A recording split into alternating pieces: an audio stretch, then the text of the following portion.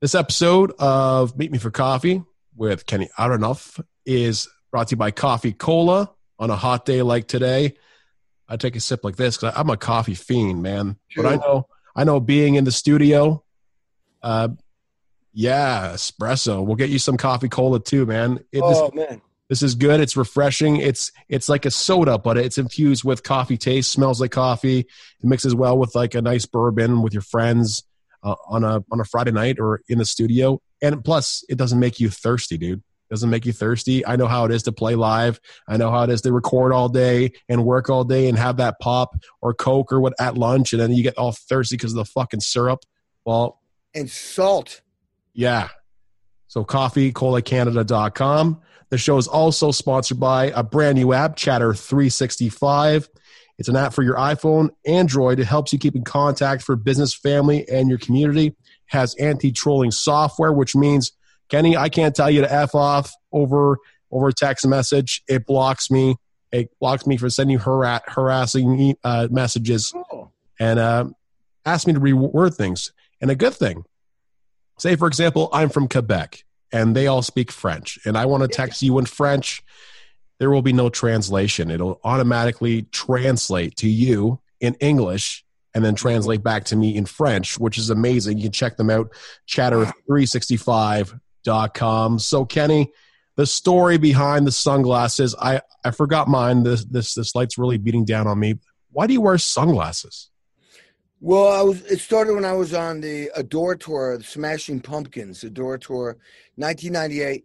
And it was the first show I did at the Metro in Chicago. And my son was a huge Pumpkins fan, so I made sure I got him there. And I was wearing a very tight, like black shirt, like this actually, but it had yellow stripes down the side. And my son had these yellow goggly glasses with big black frames from Urban Outfitters clothing store. And literally, as I'm about to walk on stage, he says, "Hey, Dad, I think these would look good on you." I put them on. The next day in the newspaper, they mentioned me Mellencamp drummer, playing with the Smashing Pumpkins, and then they just started talking about my glasses. So I went, oh, I guess I'll keep trying to do that. So I did the whole tour wearing glasses, shaved my head. It was real short at that point. And all of a sudden, I was creating this new look. And then I decided, I realized that from a marketable or a branding thing, you only see from here what you're seeing right now. So glasses are a big part of this picture. And then I started getting weirder glasses and people kept talking about them. And then at one point I went, this is stupid, man. These glasses are starting to get a little bit weird. So I stopped wearing them, and I got more shit for not wearing glasses. People would say, I drove 5 hours to see what glasses you were going to wear. So I went, I'm wearing glasses. So how many pairs do you own then? Well, I did own like about 50, and they're very expensive, but I keep losing them. I lose them. And these are Pradas. I try to get my glasses in Europe, if I'm traveling, because there's a better chance that you don't have them here. And so that's what I did. I had some cool Ray-Bans. They were limited edition that were kind of, they were all these kind of multiple colors, like kind of like paisley, 60s, and I lost them. And there was not that many of them. And the only guy I know who has a pair like them was Steve Vai. And he got them in Russia. Well, being on the Smashing Pumpkins tour, they would think that you're like Joe Satriani on those drums, eh? Yeah. You lose some scraps and put the sunglasses on, and then you're playing with Chickenfoot. Yeah. So that would have been kind of weird to see that from far away, but people know who you are now. Yeah. Joe, I was over in Australia with John Fogerty, and the G3, Guitar 3, was playing at the same festival. And so I got in the night before, and I went to it, and it was Steve Lukather from Toto, Steve Vai, and Joe Satriani. And Joe looked at me. I was on the side of the stage, and he was about to go out. He says, hey, stand over here. Took his guitar off, put it on me, took his glasses off, put them on me, says, go out there. I went out there, and the audience went, yay! And then I think they started to look at my muscles They went, hey, wait a minute. No. And then as soon as I hit the guitar, they knew I wasn't Joe Satriani. But I thought that was great humor with Joe. Well, let's talk about your projects. How does, when you record a number one hit, something huge like Jack and Diane, or one of the songs I really hate, Belinda Carlisle's Heaven is a Place on Earth, hearing that, being in the radio business for, a long time, you get really tired of songs. Actually, I was one of the guys who put, you asked me to play Uptown Funk one more time. It costs $50. It just, I love the song. It's great. Yeah. Bruno Mars is great. Mark Ronson is great. But when it comes down to having a number one hit, how does the royalties get split up with you? Because you're the drummer. You didn't ultimately write the lyrics to it. So how does that work with you in previous experience, John Mellencamp? Well, typically what used to be the way, you just get paid for the day. That's it. And then countries like Canada, UK, Australia, Germany, Japan, I mean, I don't know what order, they started going, wait a minute, these guys, the musicians should get paid a little something. So I started getting checks, and it was based on how many, the airplay of these songs. And, it can add up, not huge, but it's great. And so the USA just jumped on board, because suddenly 2 years ago, I got a pretty good sized check, and it was, and they listed the songs. It was all Mellencamp songs. So I went, oh, they finally pushed that law through. Another way I would get a check was when there were budgets, which there aren't anymore. And I used to be in the big studios 7 days a week, booked months straight. I mean, there's one situation where I did like a Monday with B.B. King and Bonnie Raitt doing a Van Morrison song for Air America. Tuesday, Wednesday, a box set for Elton John. Thursday through Sunday, Bob Seger record. Then I flew from L.A. to Athens, Georgia, did the Indigo Girls for a week. Then I flew back to L.A. and landed and did Willie Nelson for a day. Then I did 4 days with Seger, then 2 days with Bon Jovi doing Blaze of Glory, and it went on and on and on. And I had two drum sets in Nashville, L.A., New York, lots in Indiana where I was living, a set in Japan, set in Germany. And I was booked every day for months. And so that's because they had big budgets. I flew first class. I got a rental car, fancy hotels, a per diem. It was because, I mean, think about this. I'm on 3 records that sold 40 million copies. 2 of them was Celine Dion's record, and the third one was Meatloaf, Bad Out of Hell 2. The record labels are making 82 cents, 85 cents on the dollar. 85 cents times 40 million. Do the math. There's a lot of money that they can spend for marketing, getting on the radio, making the record, videos, getting great session players in there. So that made it accessible for me. Now, when you did a session in those days when you had the big budgets, you had to fill a card out or paperwork for the music union. The music union made sure you got a pension, health and welfare pension, and this thing called, and once you signed that, there was this thing called special payments that you would get as a session musician. And it depended on how well the record did. But what it was there was the label had to pay the union dues, and the union would give what like kind of like a bonus for being on these big records. You would get a little residual, and that would add up, man. I mean, people were doing like big, especially movies. They were making big bucks, huge amounts. But I would get like I don't want to say the figure, it wasn't a year's salary, but it was like a bonus kind of thing. And that is all gone. That special payments is all gone because the records I make in my studio, Uncommon Studios, we're not going through the union because it's people paying out of their own pocket now. So that special payments is gone. But that residual for me being on a radio with Belinda Carlisle, I think it's based on spins, and I will get at the end of the year a little residual. And I'm on a lot of hit records. Oh, I know. And just if I were to start naming them all off right now, we'd be here probably another 6 hours. Yeah, How do it's you get? ridiculous. How do you study the music? That like when somebody says, "I want you on my tour starting in 2 days," can they hire you right now? And you have Yeah, to. How do you figure out the music? How do you go I into write. a room? I write every single note out. I don't know anybody who writes as anal as I do. I write every note out. For the people who don't know this, I had 5 years of intensive classical training. Because back then there was no School of Rock, there was no nothing. There was no rock and nothing. It was all new. So when my parents asked me, "What do you want to major in when you go to college?" I went, "Well, music," and all there was classical or jazz.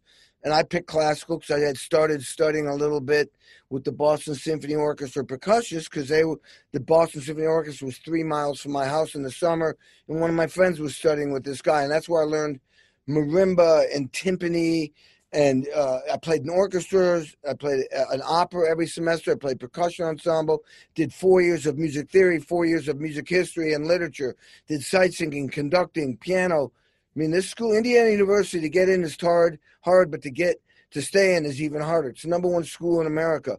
Anyway, a long story short, I eventually end up in the Jerusalem Symphony Orchestra and turn it down because I wanted to pursue my love and passion, which was rock and roll. And I speak about this when I give lectures on follow your passion, follow your truth, follow who you are, because when you follow who you are and why you are here, you will be unstoppable like me. You'll be undeniable like me. You'll be authentic. I can't stop myself from working. I love getting up in the morning and doing the sessions and the podcast and the writing charts. And when we get off, I'm going to record 5 songs today for 4 different artists. I've written every single note out so I can go and just perform. But I'm the guy who doesn't want to turn the lights off at night because I'm digging what I'm doing. That is living your life from your truth and your purpose. But anyway, I didn't go to the Jerusalem Symphony Orchestra. I turned it down after all this training to pursue rock and roll. It took 4 years to get my big break. But I learned to write music, and the way I would learn what a drummer did for a record or for a tour, I'd write out I write every single crash, tom-tom fill, kick drum, snare drum. So if, and this happened, Melissa Etheridge wanted me to join her tour that was already, they'd been on the road for 3 years. They wanted me to do the last 6 months, and I had to learn a 3-hour show, and I only had 9 hours to rehearse with them because I was doing sessions. So I had written everything. I'd stay up till 2 or 3 in the morning, write everything out. And for the first 2.5 weeks on tour, I was reading the music and looking at her. I had all the tempos, all the cues, everything written out. And that's how I do it. Do you listen to like a metronome or click track on stage? Sometimes, I mean, certain tours, like with Bob Seger, he wanted very, very, very aware of tempo. And he would literally, like sometimes when you go play the piano, he'd say, "Oh, hey, Kenny, let's do that at 83 tonight, not 84." You know? And he had a great recall of tempo. Mellencamp, I explained to him, "Dude, you know, we were young, you know, you play in front of 20,000 people, you get excited." I said, "I think we should play to a click track, or at least start the song with a click, because we sound very amateur." And so John was cool with it. What I would do is I had a foot switch that would start the drum machine that had a tempo, and I'd play to that.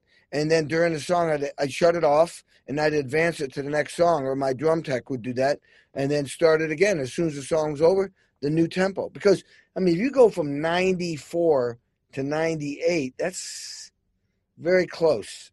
It's very close, but it's noticeable for you, right? And noticeable for the guy singing, because he's trying to get all those lyrics out. And then sometimes 4 beats faster on average. Yeah, and then John would turn around sometimes, go, it's like, it's not fast. It's, "What's wrong with the tempo?" And I'd go like this. We're playing to the click. He was just pumped, hyped, or angry, and he'd want everything faster. And I'd go, and he'd bow down to the click.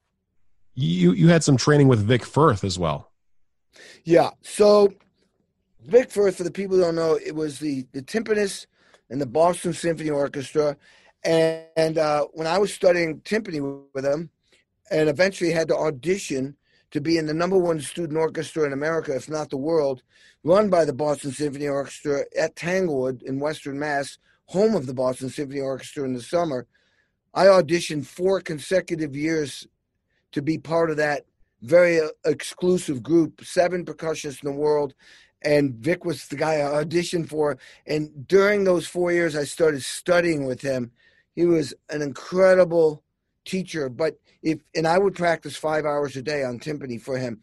And if you made a mistake in your lesson, he would show you what you did wrong. And if you made it again, you're done. You got to do it next week. He didn't waste any time. He was, and then he started making timpani mallets and marimba mallets and sticks, and then he became the biggest stick company in the world. I watched him do it. It was incredible businessman. They sponsor you? Oh yeah, I have my own signature stick. You got to send me one, man. That'd be cool. Yeah. I mean, you guys here. I mean, you want to see my studio? Yeah, sure. Check this out, everybody. So this is my control room. This is where, obviously I'll be recording today. That's all my stuff. But you go outside this way. And by the way, I just set up my marimba. Can you see the marimba? This is the first time I've set this thing up in 40 years. And then you go in here, and there's where I record the drums. Wow, that's where the beatings get laid down. Yeah, and there's should be my signature stick. There it is. Can you see that? That's the Kenny Aronoff signature stick. Wow. Yeah. Pretty cool, huh? All right. Worlds collided pretty well. You train with him now. You're sponsored by him. It incredible, and I mean, it worked. It worked out for everybody. Sadly, Vic's not with us anymore, but Well, was there ever a time where he sent you home? He never sent me home. We just get through if I wasn't prepared, which was rare. But one time, early in the lessons, I learned very quickly, if you're not prepared, the 1 hour lesson could be done in 15 minutes. and then we'd have lunch and talk. But he was all about business. He didn't want to waste, and I get it now. I get it because I'm the same way. I don't have enough hours in the day to do what I want to do. So you were drumming at school, but at first, when you first wanted to become a drummer, you want to be part of the Beatles, and then and the Beatles has influenced so many big musicians. What's your favorite album from the Beatles or favorite song? Oh, that's hard because there's so many. Their styles change so much. You go from she loves you, yeah, yeah, yeah, to Michelle on Rubber Soul, my bell, and then you get into you go back and there's help, more poppy. And then it got, Sergeant Pepper's Lonely Hearts Club. And then, God, with all that psychedelic shit, and for the people who don't know, I mean, the Beatles put out Rubber Soul, which was a huge diversion from anything they had done after them becoming huge and dominating the world. And they affected, Canada and the USA. 72 million people saw them on the Ed Sullivan Show, as I did, changed my life. And then they went back home after a couple of years of being big, and the band just was exhausted. But Paul went out running around London, watching and observing while culture was changing fast in the free world. He came back to them with songs like that were on Rubber Soul, which was a huge diversion from anything they'd done. Then the next record, which is completely different from Rubber Soul, was Revolver. And that got trippy. And now they started to take over the Abbey Road recording studio, told the engineers to leave. They had their own engineer. And, of course, their producer, who actually also engineered too. They started experimenting and creating new sounds. And then the next record was Sgt. Pepper's. Now it got so deep in experimenting with techniques and stuff. They couldn't even play the music live. And then Magical Mystery Tour, which came after that, which was even completely different. Those 4 records with 48 songs that got played on the radio were made in 1 year and 11 months. And my teacher in school told me that he fell in love with the Beatles when they came to Maple Leaf Gardens, which is where, this jersey is from. Yeah. And he said that he wanted to go see the Beatles. Wow. And it was so loud that you couldn't even hear them on stage. Yeah.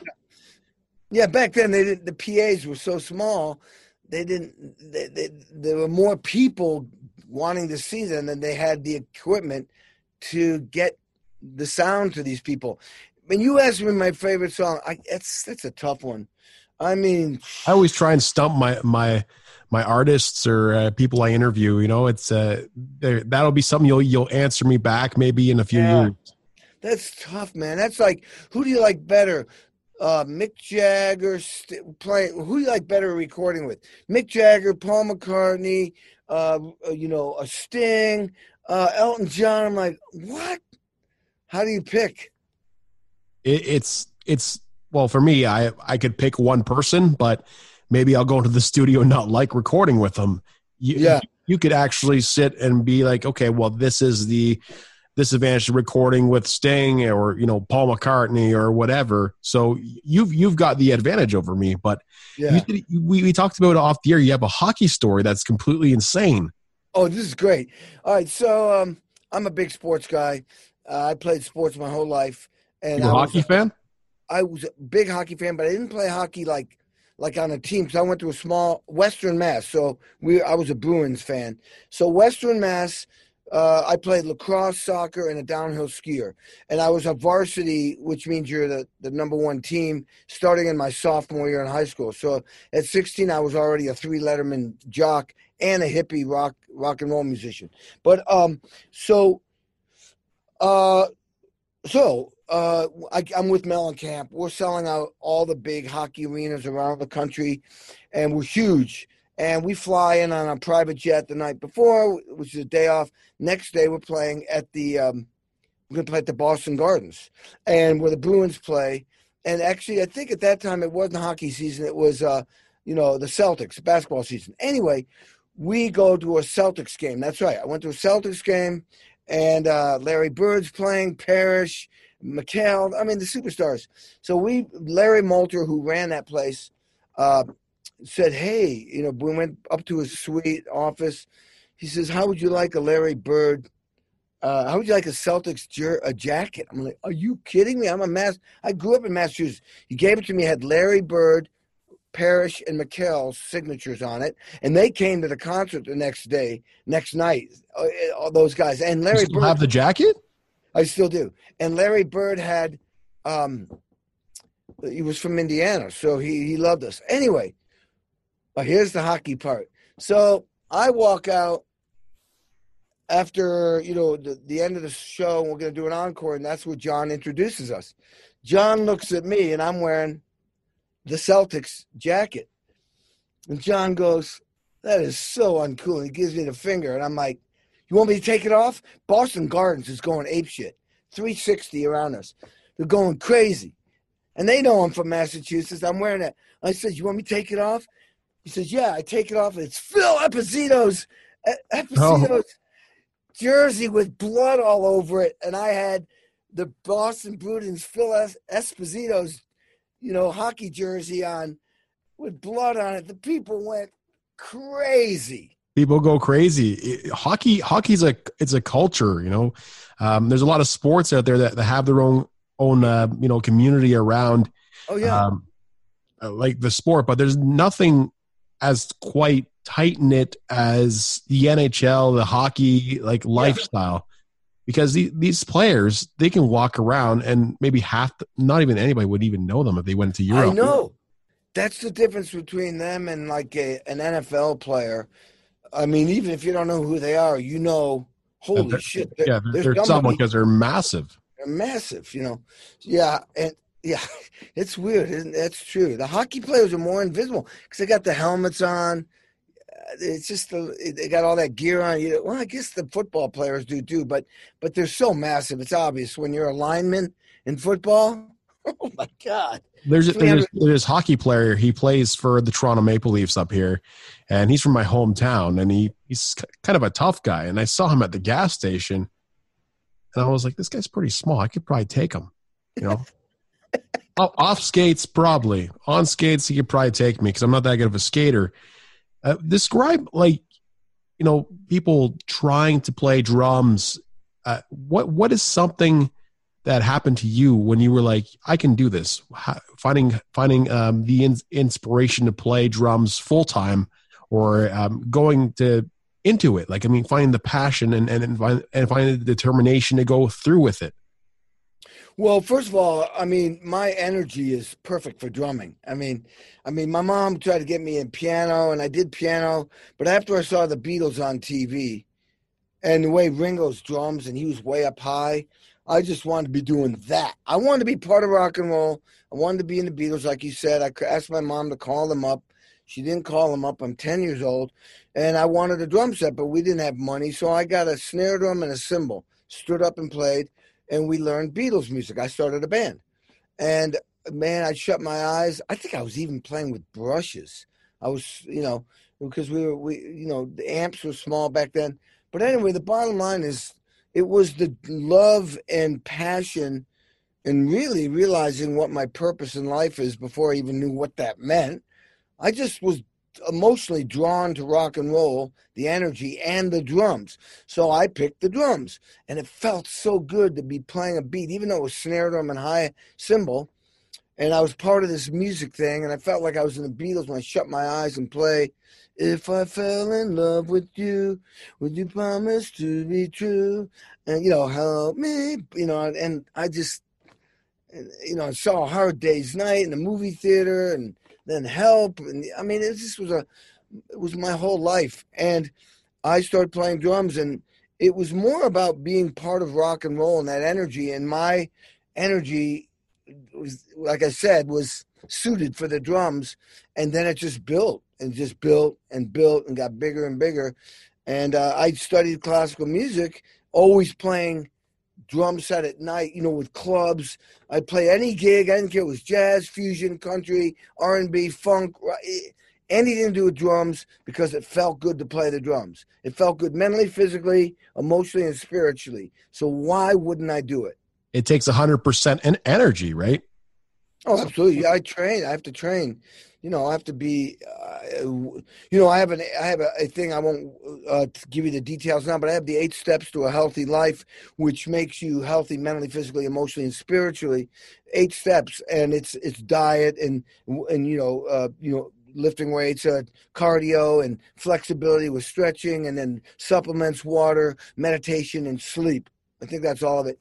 And all those things combined, it's just good to be aware of those things to make you perform at the level you want. And when I get down on a set of drums, as soon as I start playing, like in a live situation, I identify what condition I'm in. Because, your body traveling, how much you drank the night before, how you slept, you have to identify what your body's condition is so you can work with it.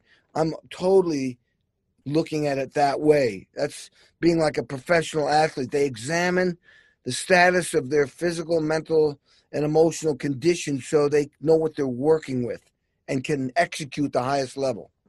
How has your playing evolved over the years then? Because you're aging, right? You have to keep yourself in shape. Oh, yeah. Well, yeah. Oh, there's all kinds of things, you adjust. You used to pinch the stick, like, when I was studying classical, you'd use the first finger and the thumb to hold the stick. And playing marimba, you had to lift with your wrist to get off the marimba because the marimba didn't bounce. The yarn mallet would hit, it would just die. So you would training to lift. And with timpani, you used your fingers like this because you wanted the stick to come off to get tone.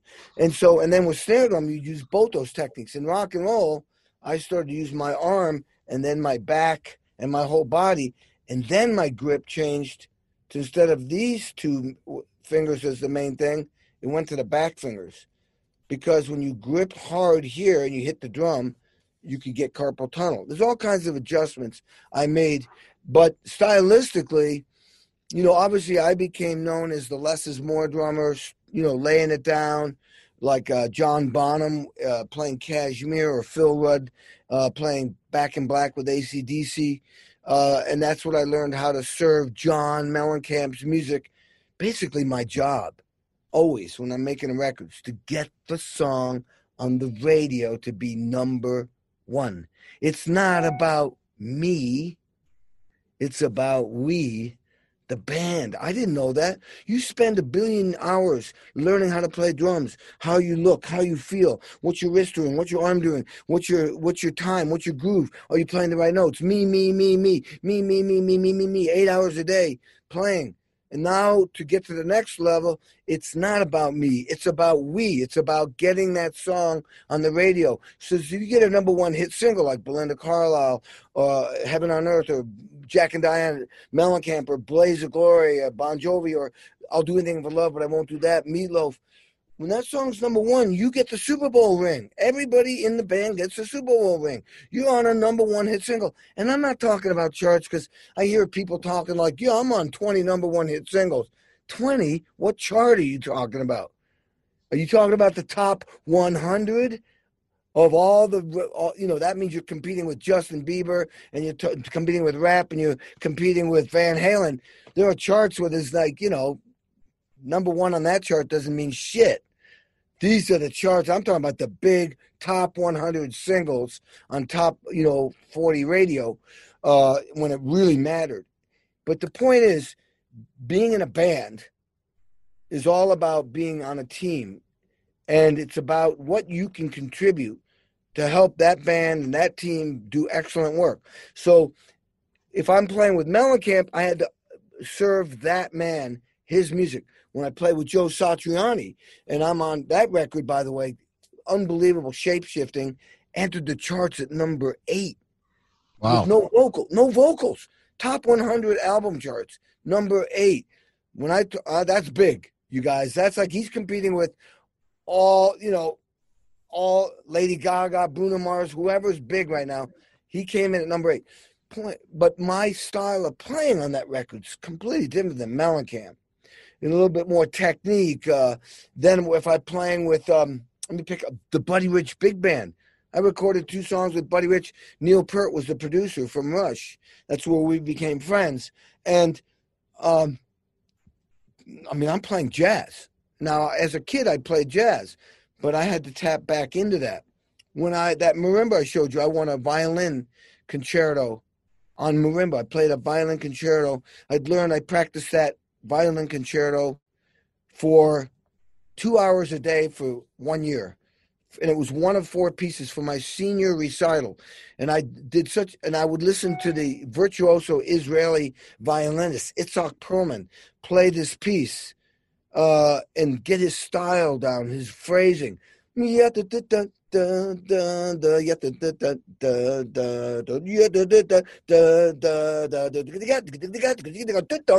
All on marimba.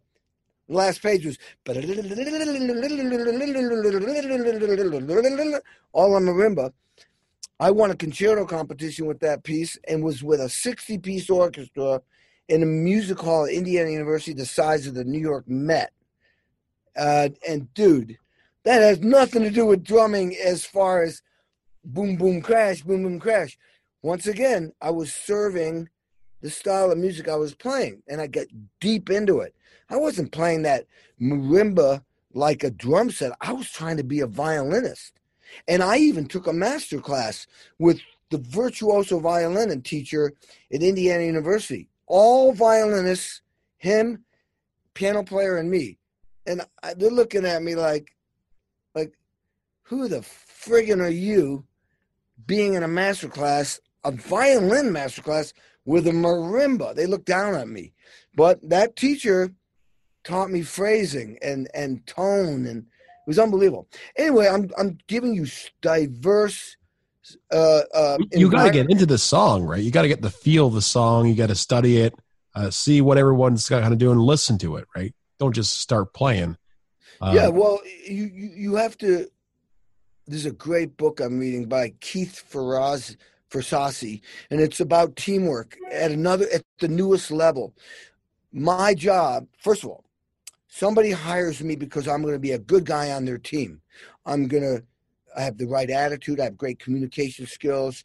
They know that I'm going to be creative and innovative, collaborate, serve the song, come up with ideas that not are just good for me, but for the song and the artist to get on the radio.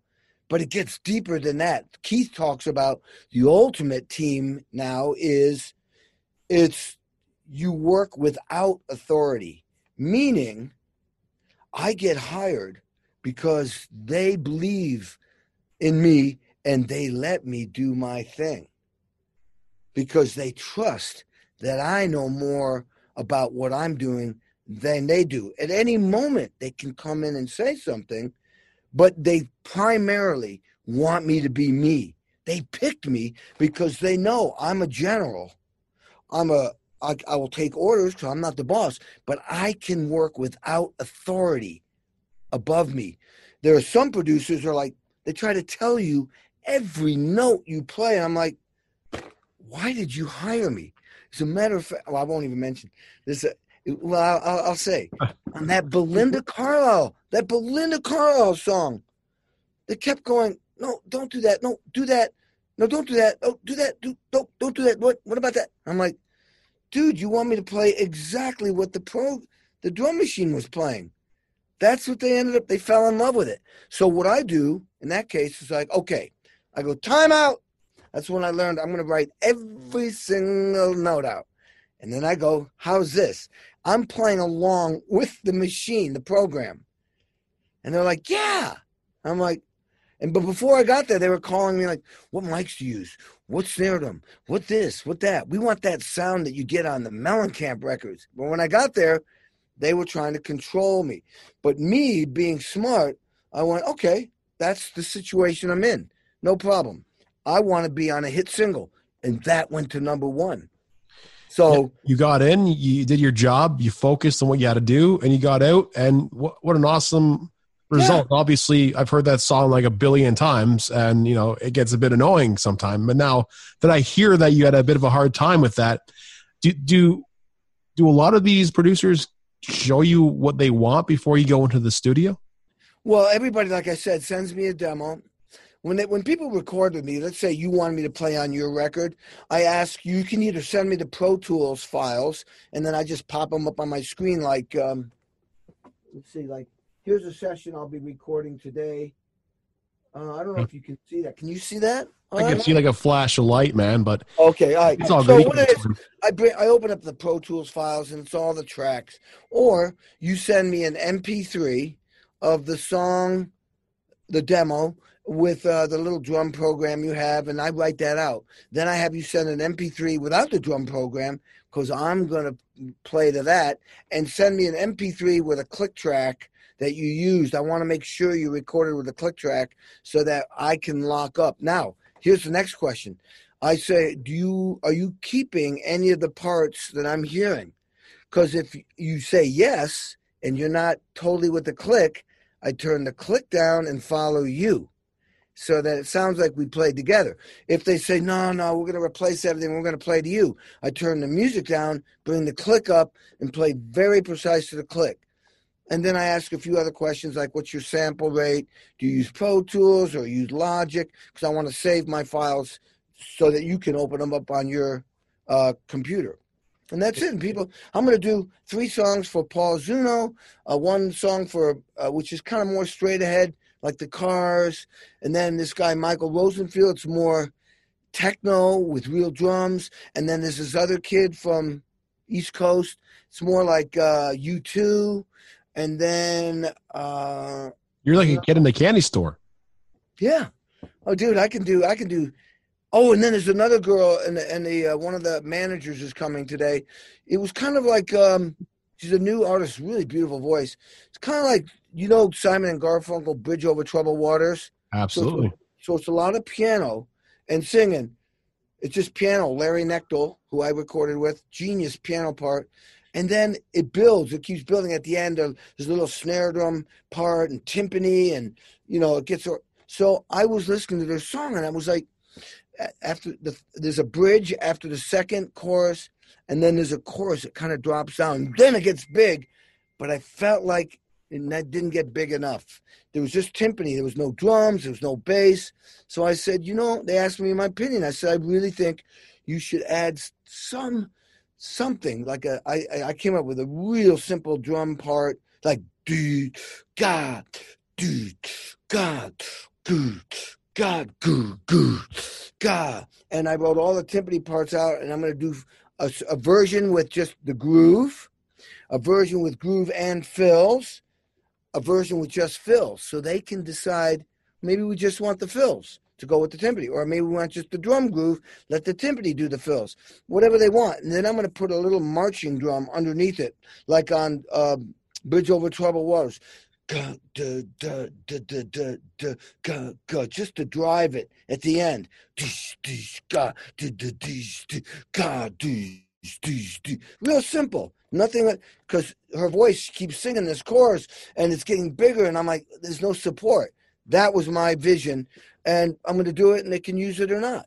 You keep it fresh, and I want to back up there for a second. About a couple minutes ago, we talked about Neil Peart. He was a very good friend of yours. He is also Canadian, and he wrote the foreword to my book. What?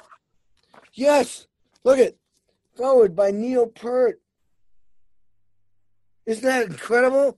You know why? To be on that top list of drummers of all time, Kenny Aronoff and Neil Peart, he's obviously a very good friend of yours as well. How does it feel? Oh, my God. Well, first of all, I mean, people, sadly, he died recently, and they asked me what I think about his drumming, and all I can say is this, or I'll say this. Neil, you have a lot of great drummers, a lot out there. But Neil and Rush created their own island. It's like another island. And they created their own country on the world. Neil created an incredible style of drumming, odd meter, without getting into it. He created his own style of drumming that influenced a lot of people, including myself, even though And so that's a very, very difficult thing to do. And Neil did it. Now, so this is a great story. So I did 2 tracks on the Buddy Rich Burnin' for Buddy album on Atlantic Records that Neil produced with Buddy Rich's daughter, Kathy Rich. So that was that. Maybe that same year I was in outside of Montreal at a really famous studio called Morin Heights that Rush used to record at. Beautiful on a lake, just gorgeous. And I was up there with Corey Hart, another, Montreal. I know that guy. Yeah. So Corey and I are really good friends. And Corey wanted me to play songs on Julie Moss, his wife now. And that's when he was falling in love with her. And I was like, dude, I see it. I feel it. I can relate to it. So anyway, we're recording, and all of a sudden Neil Peart's head pops in. All I see is his head. Can you imagine what I'm thinking? What the hell are you doing here? And then I went, oh, yeah, Canada, Montreal, maybe he has a place. I don't know. So he says, basically what he was doing, he was mixing the Buddy Rich album. But there's a song called Pick Up the Pieces, Average White Band, that Steve Ferroni from Tom Petty had played that recording with a Buddy Rich band playing it. But there was a 12-measure thing where he was supposed to do a drum solo, and he didn't want to do it. He just wanted to groove. So Neil said, do you want to do a percussion thing? Let's do a percussion thing together. Well, dude, I had learned how to build percussion tracks from low instruments to high on Mellencamp. As the years went on with Mellencamp, I had to be creative in different ways, and I did it with percussion, really creating innovative, weird loops and stuff. So I went, yeah. So Neil and I did that. We sat facing each other and spent hours doing it. And then Neil said, I guess I had the rest of the dinner off, And so I went with him in one of his hot rods, old cars, listening to big band jazz. He talks about that in the forward. And then we listened to the Buddy Rich big band stuff. I think we had some scotch. Might have had a couple of hits on some pot. And we listened, and oh my God, his house was gorgeous. And he was showing me how his daughter and wife will go to that island over there, and they do Morse code with each other at night. And it was great. And then he drove me back to where I was staying, and we became friends ever since. And when it was time to come up with someone to be the forward of my book, there were two people I was thinking of. And one was Tom Hanks, because I did That Thing You Do movie, and Tom loves me. And every time he sees me, he's like, Kenny! You know, I'm like, well, wouldn't that be cool? Because he loved me as a drummer. You know, when he told the producer, God, can you get a drummer like that Kenny Aronoff guy with Mellencamp? And Don was, the producer said, that's who I hired. So that was really funny. So I was trying to get Tom, but for whatever reason, nobody got the message to him, or he was too busy. So I thought, if I had a drummer, it's got to be Neil Peart, because Neil is into sports like I am. Neil grew up playing swing like I did, and Neil ended up being a rock drummer like me. There were too many things that were the same, and I thought he would understand me. He asked me to send a couple of chapters, and then he wrote this exquisite, incredible, a forward to my book. That's unreal. Obviously, Yeah. Tom Hanks, I don't know if he would use a computer to do it or a typewriter, because he collects so many typewriters. And Neil Peart, his legacy will live on forever. Rush is humongous, and some people don't understand Rush, but those of us who do, we're privileged to have our minds blown constantly by that band. And finally, I want to say this, man. You wanted to be part of rock and roll. You became rock and roll. You became rock and roll history. And I'm very privileged to have talked to you on this show, and I hope to do it again soon. Dude, that was great. Anytime, dude. And thank you for having me. And keep playing the bass. And we should start our own music hockey league. That would be pretty interesting. A lot of booze and a lot of fun to follow. Yeah, well, I used to play hockey with Mellencamp on his lake. We had the Mellencamp Hockey League.